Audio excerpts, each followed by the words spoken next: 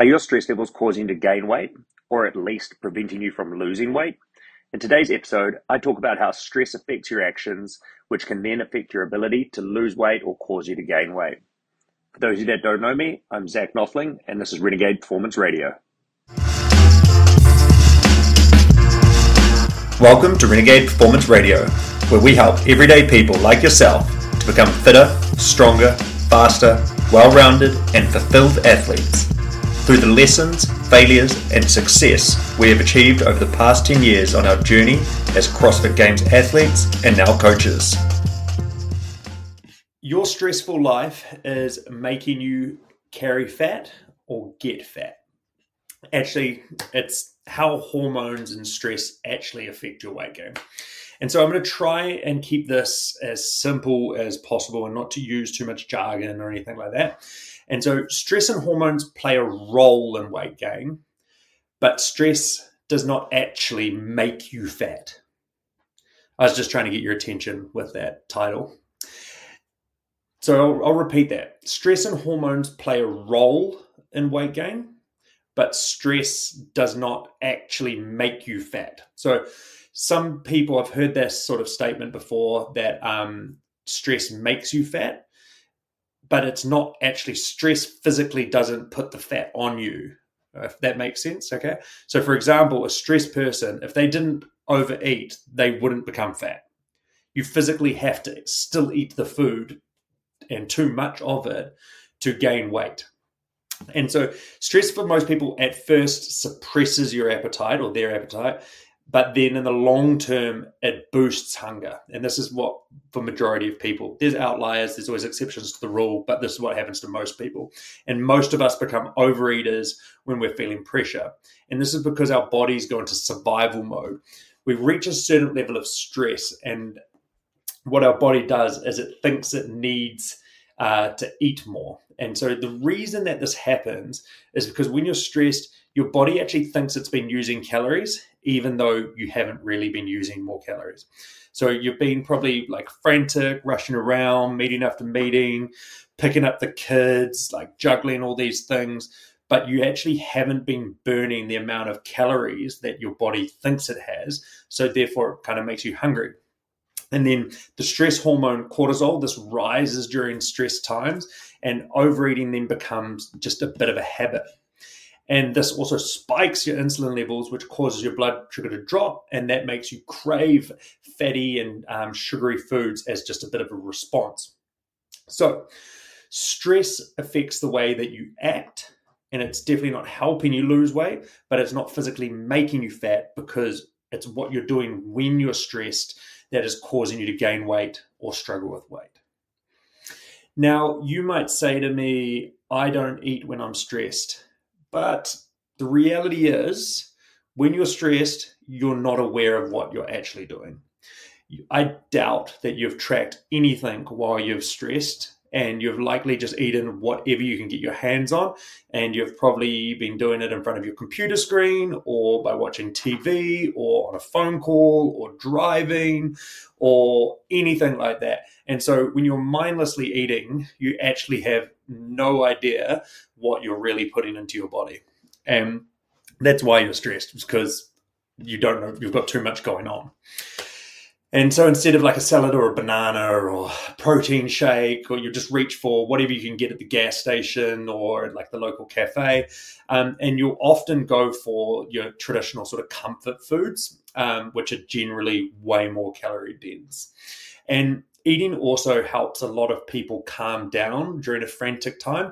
And this is because I've spoken about before, your body releases like that feel-good chemical in response to a food that you have a positive association with. So for example, if you're someone who's a sweet tooth, your body will tend to crave sugar when you're stressed because your body has that connection with sugar means I feel good afterwards, I like it. Or if you're like more of a savory person, you might have that exact same feeling towards, say, a pie or a sausage roll. And that's the chemical reaction in your brain, which is causing you to act that way. And so those fatty or those calorie-dense foods or those sugary foods, they're big culprits because of our strong love for them. That's deep down inside, that association of goodness that we have to that sort of food. Now, the bottom line with this is more stress equals more cortisol, which equals a higher appetite for junk food, which means more fat. So yes, stress does aid in you putting on weight and making it harder to put on weight, but it's your actions that are actually causing you to put on the additional weight, not stress. The actions cause it. Stress causes the actions. Okay?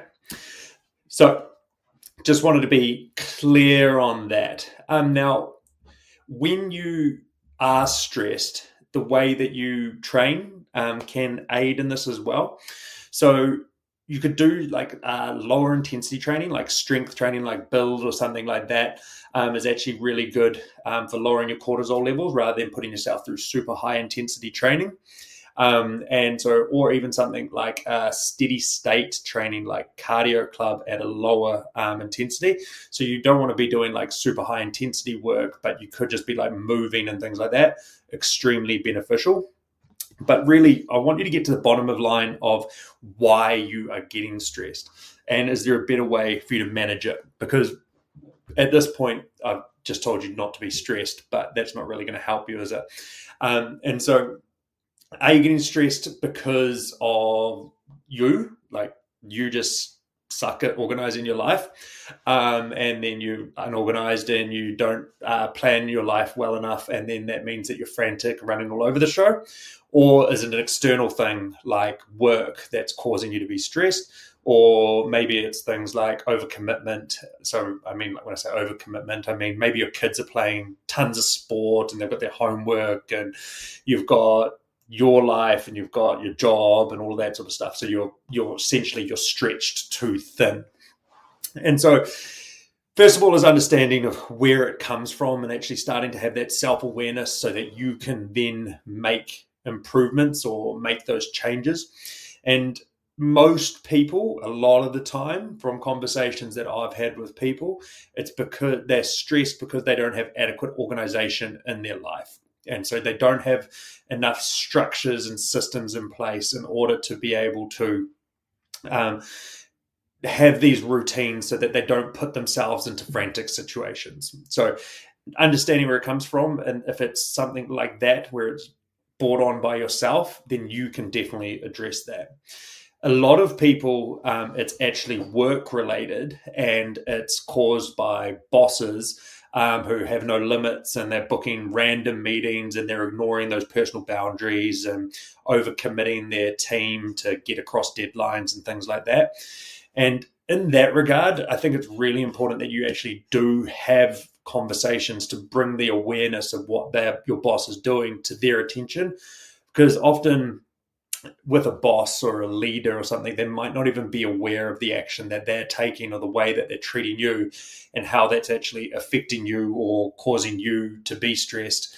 And so if you can have those conversations with them and say, hey, the way that you're leading or managing at the moment, I'm finding it really hard to perform to the best of my ability. I think I could work better if we do it like this, and actually go to them with some sort of like productive solution to the problem rather than just telling them that you don't want to work harder, which they probably won't respond to very well. But if you can go with like a productive solution and say, hey, I think this is going to be a more effective way for us to work together. I think I can get more out of my work if we've got more organization. You can reduce that stress, and that's going to benefit you tenfold. So having those conversations to make them aware, go into them with some sort of strategy.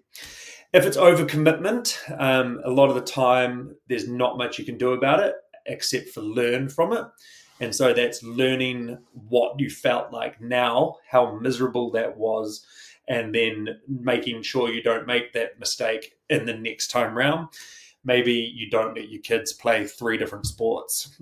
Maybe you, I know you want to give them everything and you want them to have this amazing life, but it's a lot, and it puts a lot on your life, and it makes you stressed. And when you're stressed, you're probably not the greatest person to be around. And so you end up giving them this reward in one area of your life, but then you make another area of your life miserable because you're stressed all the time. I'm not here to give parenting advice. I don't have a kid. I'm talking from personal experience. And so it's just understanding that you want to be careful that you don't overcommit yourself to all these different things that are pulling you in different directions, which are causing this stress. Other things that you can do is knowing that you've got something outside of work that is your version of relaxation. Now, things like meditation are really good. Going for walks in nature, like bushwalks and stuff, they're a really good way for a lot of people to de-stress. Reading, music, anything like that, just having some form of de-stress that isn't related to food, that isn't just a direct association of eating, is going to be a really, really valuable way for you to manage this stress. If you're ready to become a renegade, reach out to us at renegadeperformance.co.nz and start a free 14-day trial to see how we can help you break through your plateaus.